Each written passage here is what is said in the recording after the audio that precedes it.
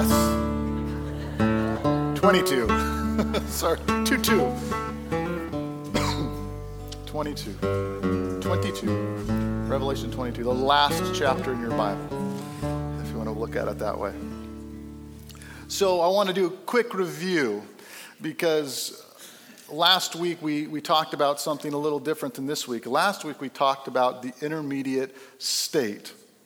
And with the intermediate state, what is it? We wanted to talk specifically what it is. And so when we think about the intermediate state, we think that it is a place where Scripture teaches it's a place where a believer will go after their death. So when a person physically dies, their spirit, their soul is rend, it's split, it's torn from their physical body, and their body stays present in the grave, and their spirit goes immediately to the intermediate state, which is heaven. And it's heaven, but the way I've been describing it, it's the lowercase heaven, because Scripture shows clearly that there's the intermediate state, which is oftentimes called heaven. It's sometimes called paradise. It's sometimes called the intermediate heaven or the present heaven. There's lots of different terms for it or synonyms for it, but it's the place where believers go when they die. And there's a lot of misconceptions as well about what it is. And so we took some time and defined what it is not. And a few things. What the intermediate state is not, it's not our eternal home. It's not the place that we're going to talk about this morning, which is our eternal home, what sometimes is described as the new heaven and the new earth. The intermediate state is not our eternal home. It's also not the place where our souls will go to sleep. We see clearly in Scripture that when Jesus is on the cross next to the thief, he says, "Today you will be with me in paradise." Paul says it's far better to be departed from the body and present with the Lord. He's not talking about at some point down the road. He's talking about that at that moment. So it's not a place where our souls go to sleep. And then most importantly, it's not a place of purification. A lot of times the doctrine of the intermediate state is confused with what would be a Catholic teaching of purgatory. And the problem with that teaching is that there's this idea that when you die physically, that you go to this holding place to be purified, where some of your sins can be prayed out of you by some people that are still alive, or they can be somehow further cleansed. And there's nothing in Scripture that points to that. Romans 10:9 says that when a person confesses with their mouth that Jesus is Lord and they believe in their heart that God has raised them from the dead, they will be saved. They will be. So Hebrews 10:10 says it very clearly that Christ Jesus died for sinners once for all. Once for all. There's no additional work that can be done in a holding place, a place of purification, because Christ is all sufficient. And there's nothing in addition to what Christ does. His blood shed atoned for us. And so it's not a place of purification. We also talked about it. It's really a place of transition. It's a temporary place. That's the intermediate state, the intermediate heaven, the present heaven, the paradise. So that was last week. Today we're stepping in and we're talking about what we will do in heaven, and it's the capital H heaven. It's the heaven that Scripture speaks about as far as the new heaven and the new earth, what the Bible describes there. Now, oftentimes when people think of heaven, they have a lot of misconceptions of what the eternal heaven might be. And one of the big things is that some people think when they really meditate on it, like, maybe heaven is going to be a little bit monotonous. Maybe it's going to be like that movie Groundhog's Day, where it's just the same day over and over again. I tried to get a clip to show you guys the clip, but I just couldn't find any that were appropriate enough, and ain't nobody got time to do a bunch of video editing. So it's kind of like that, this idea of the same day over and over, and it's a bit monotonous. But when we look at this, we get from the outset that heaven is just not like that. It's not the same day over and over and over again. Heaven will be the most exciting, fulfilling, exhilarating, awesome place that I would say that we could ever imagine, but Paul says it's beyond our imagination how great it is. It's far beyond the best things that we could ever imagine. So we're going to jump right in. Revelation chapter 22, look here at verse 1. and following. And it says this, and he showed me a river. This is John talking. He says, and he showed me a river of the water of life. It was clear as crystal, coming from the throne of God and of the Lamb, in the middle of its street. And on the other side of the river was the tree of life, bearing 12 kinds of fruit, yielding its fruit every month. And the leaves of the tree were for the healing, for the health giving of the nations. And there shall no longer be any curse, and the throne of God and of the Lamb will be in it. And his bondservants will serve him, and they shall see his face, and his name shall be on their foreheads. And there will no longer be any night, and they will not have need of the lamp, of the light of the lamp, nor the light of the sun, because the Lord God will illuminate them, and they will reign forever and ever. And he said to me, these words are faithful, these words are true. So today we're going to wade our way into the topic of heaven, where we will spend eternity forever. And we're going to today look at three overarching aspects of heaven. And I want to say that I'm hoping that as we talk about these three things, it's only going to bring about, I don't know, I have a cough, but it's only going to bring about more questions, and that's okay. As a matter of fact, many of you have been emailing me questions, and I just encourage you to continue to do that because I'm compiling these questions, and it's my goal that by the time we're done with the series, all of those questions will be answered, or at least addressed. Some of them I still can't quite answer all perfectly, but maybe by the end of this study, we'll be able to answer some of these. So first, what are we going to do? What will we be doing in heaven? The first thing we see here is that we will work for the Lord. So we're going to work for the Lord. Now what does it mean specifically? Oh, thanks, honey. Thank you.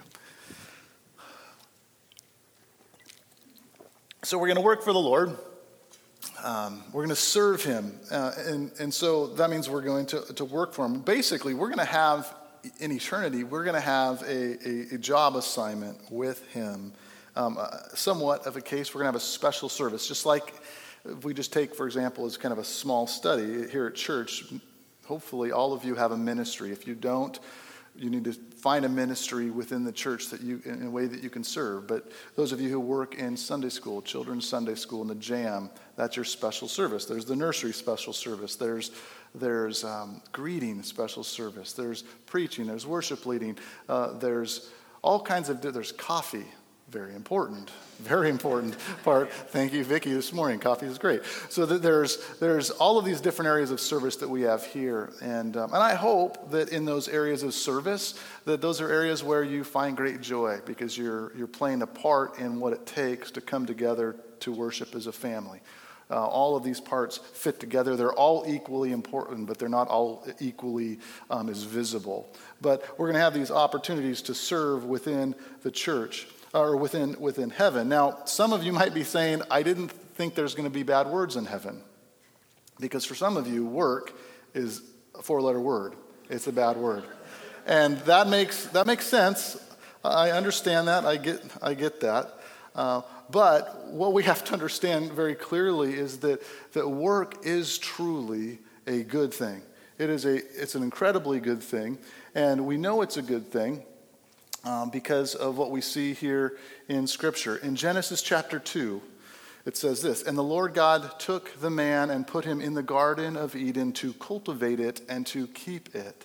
So why this tells us it's a good thing is that Genesis 2 is before the curse. This is before sin entered the world, and yet God gave Adam and Eve a job to do, to care for the garden. That was their job. They were to cultivate it. He didn't say to Adam, here, Adam, here's the garden.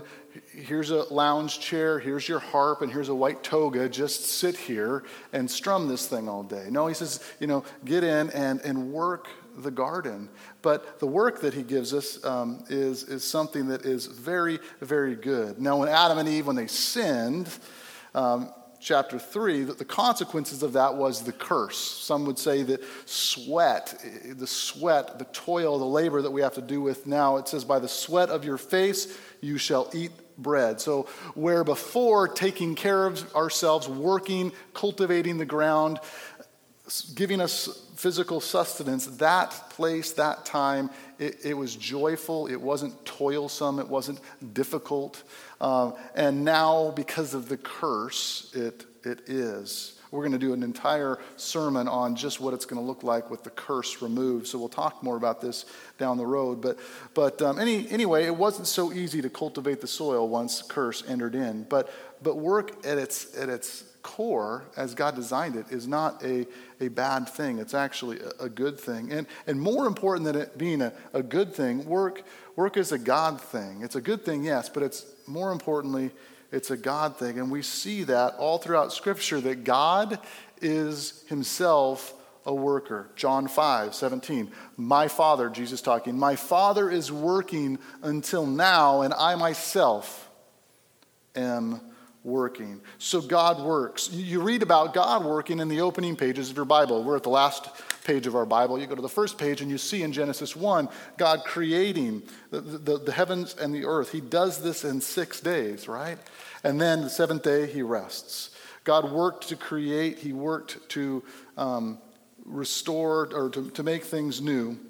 And not only that, not only God worked then, but God is working still today. And he's working today in your heart and my heart and in the hearts of other people. He's drawing through his grace people to himself. He is still at work today in hearts and people. So God is a worker, and work is a God thing, as well as it is a good thing. And we can be honest with one another. There are some very difficult jobs out there. Some of you have those jobs. You've, I'm sure, seen the show or heard about it, Dirty Jobs. Yes, with Mike Rowe. Here's a quick sampling of just some of the dirty jobs from that show. One, a pig farmer, dirty job. Sewer inspector, dirty job. Hot tar roofer, dirty job. Middle school youth worker, dirty job. I added that one, but this last one's good. A deodorant sniffer, dirty job. I can't believe that's an actual job, but I guess it is. So you might say, are we going to do those things in heaven? I would say not all of those things will we do in heaven, but we don't know the specific jobs. We can kind of guess that maybe some of those jobs will do that at a later time. But regardless of whatever jobs that we have in heaven, the work in which God gives us as we reign and we rule with him, whatever the case might be, it is our dream job. It is the job in which we will find the most pleasure in and the most joy in, because it's not tainted with, and we're not tainted with, the curse. It's a beautiful thing. The fact that we get to work for the Lord and serve him, it's a beautiful thing. We're going to reign forever and ever. Verse 5 of chapter 22. We shall reign forever and ever. And that itself, just by itself, that is a good job. Just to reign forever and ever. Because if we think about it, if God is the king and we are his children, we're like princes and princesses. So we are going to be princes and princesses in the universe that God has created, the new heaven and the new earth, and all of the planets that go around that. And it's going to be exciting and joyous work for each one of us. So really, as we look here, the first thing that we're going to do when we get to heaven is we're going to work. But that work is going to be beautiful. That work is going to be joyful and joyous for us, because work is a good thing, and work comes from God, and it's a God thing.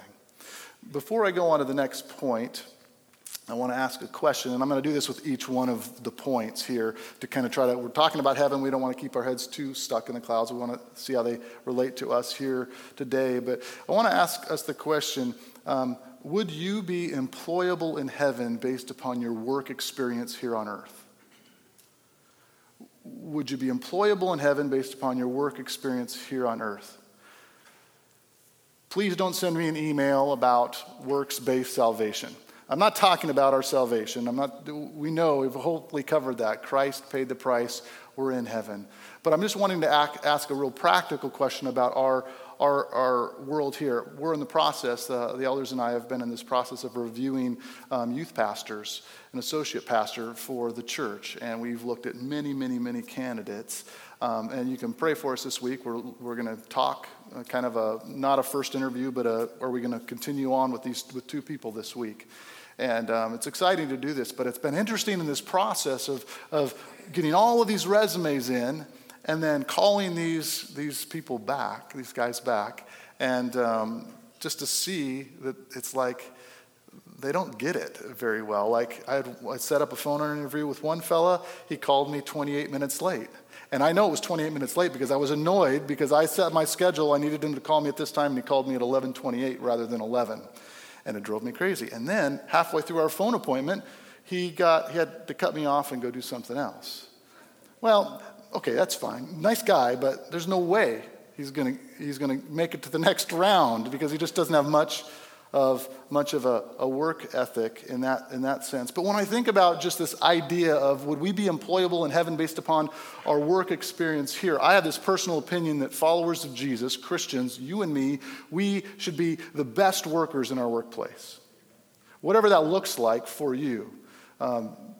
Maybe you're not the most gifted, most skilled. That's most of the jobs I've worked outside of the church, inside of the church too. I'm not the most skilled, but I want to be the hardest worker.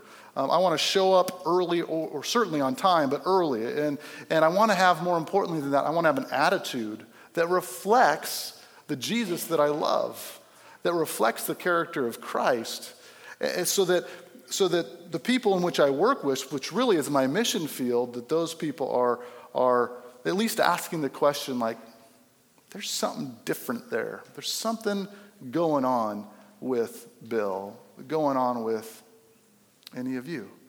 And so when we think about our jobs here on earth, are we the type of person in which reflects the kingdom of heaven, reflects well on the body of Christ? And that, I want to say, I talk about work. Not all of us are working here. Some of us are retired. I'm jealous of that. Some of us are retired. Some of you are retired. The same thing goes there.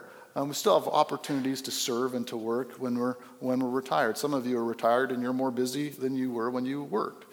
But regardless, will we be employable in heaven based upon the way that we go about our business here on earth?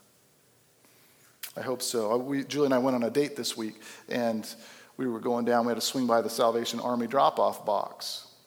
And it was so cool because as we stopped in there, the guy that came to meet us that worked for Salvation Army, it was immediate. He was almost trying to witness to us right from the beginning, and then realized that we're pastors up here, and we had this great conversation. But I'll tell you, just the way that he went about his work, he was a testimony to Christ, and I could see it in him before he had any idea that I was looking for that kind of thing in people. So it was just neat to bump into people like that, you know what, they take their work seriously for the Lord, whether they work in ministry or not. So the first thing, work, service, it's something that we're going to do in heaven, and it's going to be a great, good God thing. Secondly, here's John 4:34. It says, my food is do the will of him who sent me to accomplish this, John 4:34. So we're going to work for the Lord. There's that question. Secondly, we'll rest in the Lord. We're going to rest in the Lord. Look at Revelation chapter 14. It says, blessed are those who die in the Lord from now on. Blessed are those who die in the Lord from now on. Yes, says the Spirit, they are blessed indeed, for they will rest from their hard work, from their painful labor, for their good deeds will follow them. We will have rest in heaven. It won't look like the rest here on earth. We read earlier in our passage in Revelation 22, there's going to be no night in heaven. So if we will sleep in heaven, we know that we're going to be able to sleep with the lights on because the lights will always be on. But it will be at its core a restful place, a soul rest place. This isn't talking about heaven, but it's talking about heaven on earth with Christ's ministry. Matthew 11:28, come to me, all you who are weary, all of you who are heavy laden, and I will give you rest. Take my yoke upon you. Learn from me, for I'm gentle, I'm humble in heart, and you will find rest for your soul. Our Lord takes very seriously, and he's interested in rest for us, his kids, his children. It's important to him. And we know it's important to him because it's built into the Old Testament top 10 list. It's in the 10 Commandments, the idea of rest. And he talks about it when he talks about the Sabbath. Remember the Sabbath day. Keep the Sabbath day holy. It's the fourth commandment, and the Lord talks about this often. Exodus chapter 20, verses 9 and 10. It says, 6 days you shall labor and do your work, but on the seventh day is Sabbath of the Lord your God. In it you shall not do any work.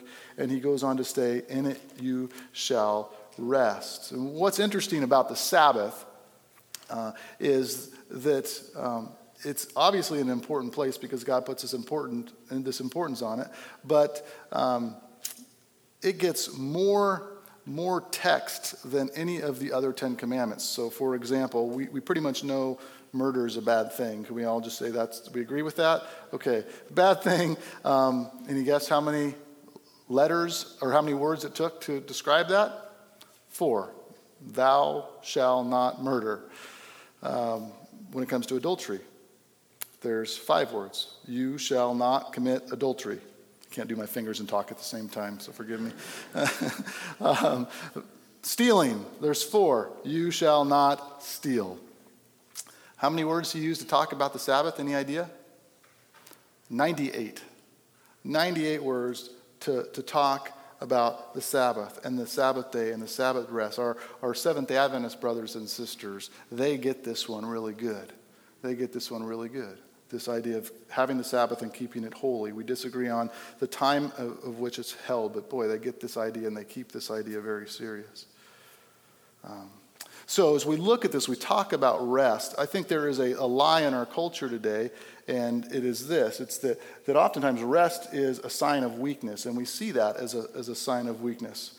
But it's not the case at all. Rest really falls into the natural order of things in which the way God made the fabric of our world. And when you think about it, if God, he created the heavens and the earth those 6 days, and then he rested on the seventh day, it's not because he was tired, but he was trying to instill in us this idea of rest and how important it is. Because resting is the healthy thing for his children to do. It's the right thing. It's the way in which he designed it. And if we think again, we're talking about the 10 Commandments, and we think about the 10 Commandments, we don't act so flippantly about 9 of the 10 Commandments. I mean, for the most part, if we were to take the attitude that we have about the fourth commandment of resting, because let's be honest, so many people don't see this as a real high value. In our culture, we think of working ourselves to the bone is what's most important. But we don't say, for example, you know what? I have some needs, so I'm going to head over to the trading post and I'm just going to, take stuff. Or I'm going to go into town and I'm going to steal some. We don't have that concept in our mind. When it comes to murder, we have a problem with somebody, we don't normally think, hopefully, we don't think, I'm just going to go take that person out. Of course we don't think that. But when it comes to the idea that we're stressed beyond all recognition, we're tired, we think, well, I'll just keep going. I'll just kind of work through it. We don't take the Sabbath and the rest that God calls us to as seriously. And I think that's something that we need to get a better grip on, because resting is the right thing for us to do. And probably more important when we talk about this issue of rest, and I believe this is tied into why God created it, because he knows that we are going to want to accomplish things. But on that last day, on that restful day, when we stop and we take a break, that is a sign that we are willing to walk by faith. Resting is a sign of walking by faith. When we cease our doing and we say, God, all of what I'm about and all of what is provided to me really comes from you. I don't need to work myself to the bone. I trust you. I'm going to rest. I trust you that you designed me to rest and to rely and to trust upon you. And the question that this leads us to is do we, and do you specifically, and this is the next question, do you trust that God has got everything taken care of? Last week we talked about Matthew chapter 6.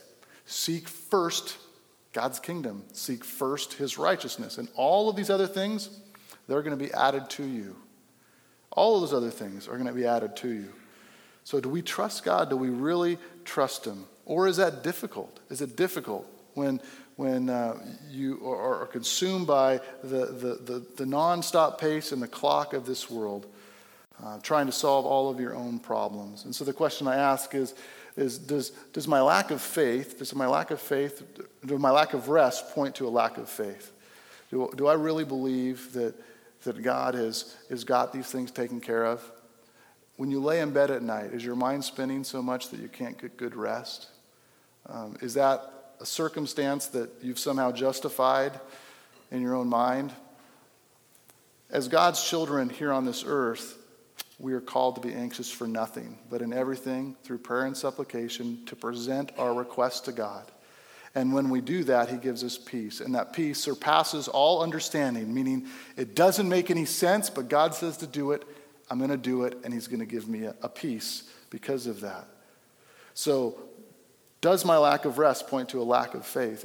And if it does, then we need to take that to him. Ask him to take away that angst in our lives, to work in that relationship so that it doesn't hijack all of our energy and all of our service and our work in this life, because we're so caught up in this other scenario specifically. So we see these two things here. In heaven, we're going to serve the Lord. We're going to work for the Lord, and that's a good thing. And we're also going to rest in the Lord. Third here is we will enjoy him. We will enjoy him. Psalm 16:11. In your presence is fullness of joy. Is fullness of joy. Psalm 63:1.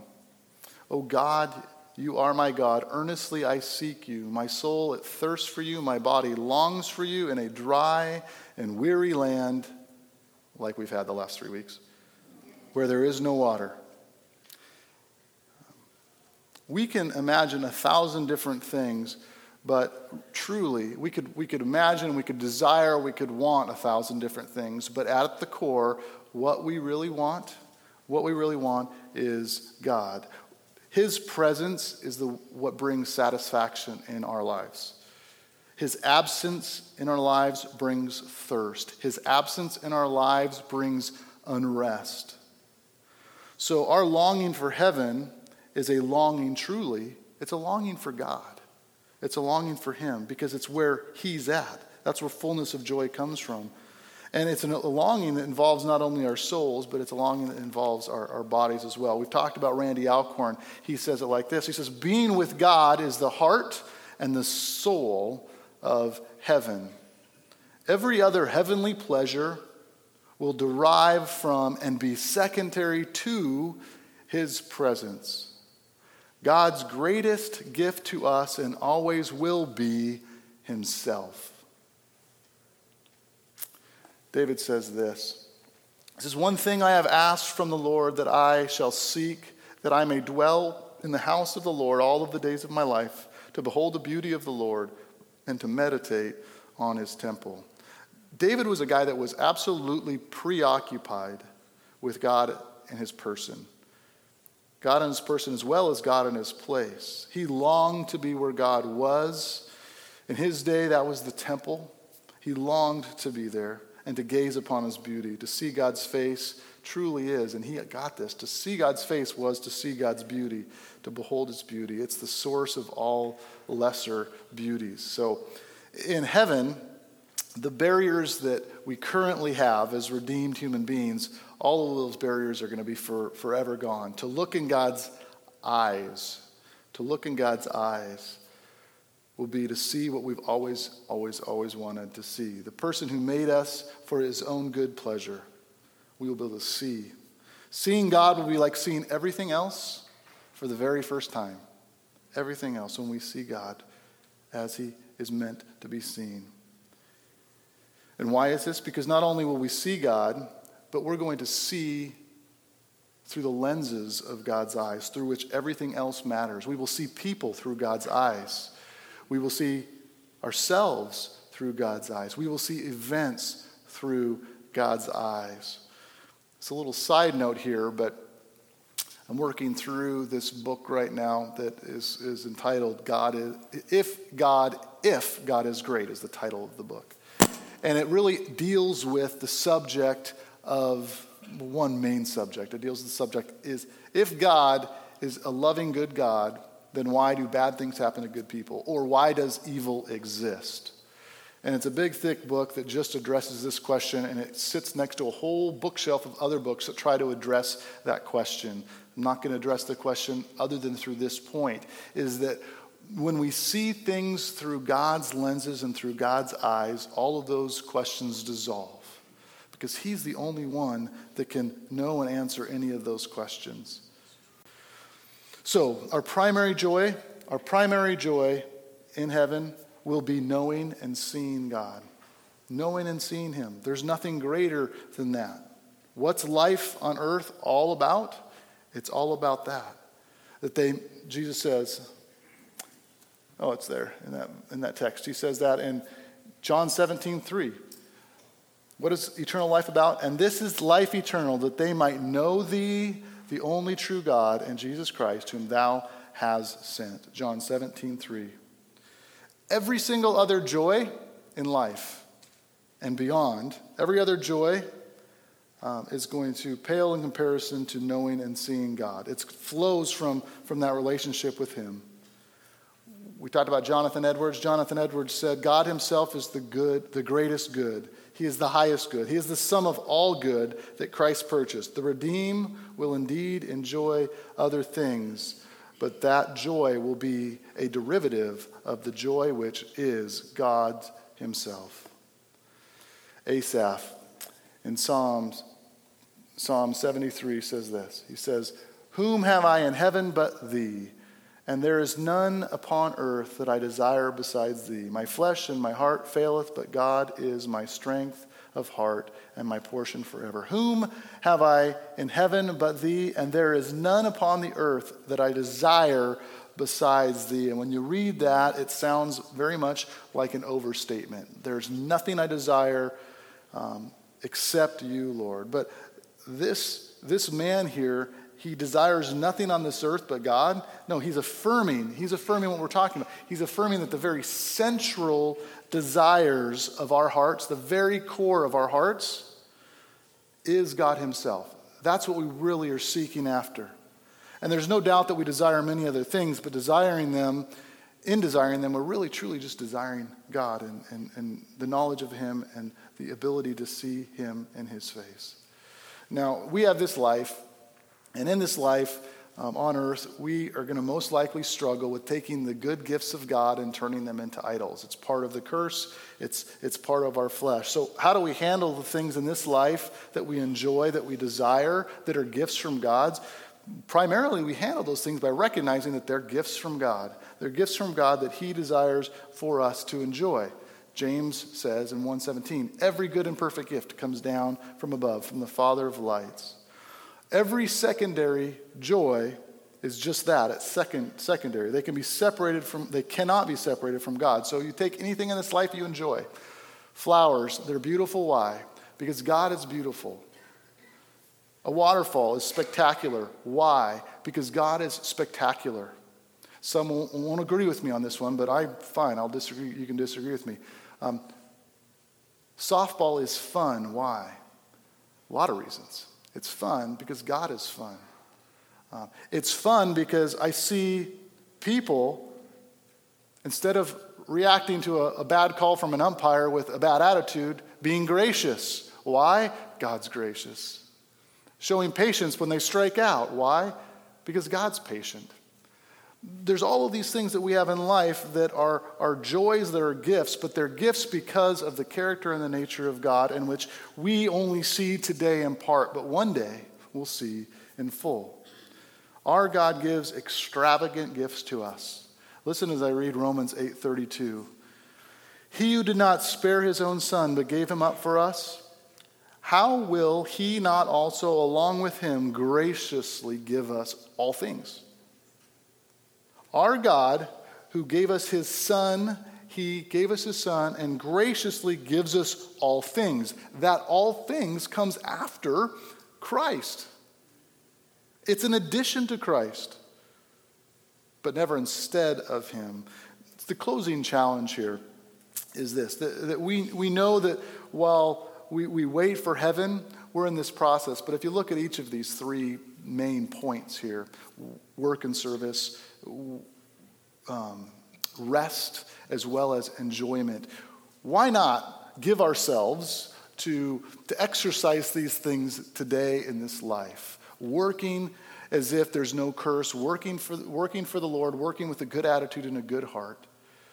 Learning to turn the clock off, or for some of you, it's turning the phone off for a day, setting things down and resting, and learning to enjoy all things as good and perfect gifts that have come down from God above. And this is very, very practical. My life, I can enjoy my son, and it's a joy that comes from God because we sit down and we can have a conversation together.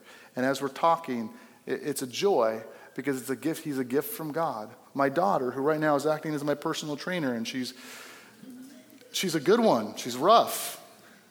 She's a rough trainer. But sitting down and working out with her is a gift from God, and enjoying that and seeing that for what it is. Same thing with my smallest daughter, swimming with him, laughing, listening to her, seeing them grow. These are gifts from God. God gave me these gifts. I should fully enjoy these gifts. When I give my kids a gift, I certainly want my kids to enjoy them. I don't want them to put them in a closet and not do anything with them. I want them to enjoy them, to use them, not abuse them, and certainly that happens. Things can get abused. We're not talking about that, but enjoying them. These are gifts in which God has given us, and we're called to enjoy them. And why not do that? It's a great gift that we have, and it just practices what we're going to be doing for eternity, which is enjoying the Lord, being the fullness of his presence. The fullness of joy comes when we're with him, because all eternity, all of eternal life comes down to knowing and seeing God. That's what's most important. And why not give ourselves fully to that this very day? What a great opportunity it is. I'm going to have the worship team come back up. We'll close in prayer and a song. Father, it's intimidating to talk about something that Scripture tells us that we can't really even fully imagine or grasp. But I pray as we talk through our eternal place, our place with you, our place forever, that you would just only increase our wonder, our excitement. I pray that you would protect us from the things of this life that want to corrupt our view of work, of rest, of pleasure. Forgive us for the times we've taken the good gifts that you've given us and we've made them into idols. Lord, we love you. We thank you. We want so desperately to be in a place like David where we just long to be in your presence all the time. Like Asaph, who saw no other pleasure of this life as anything but pointing us to the deepest pleasure, which is you. And we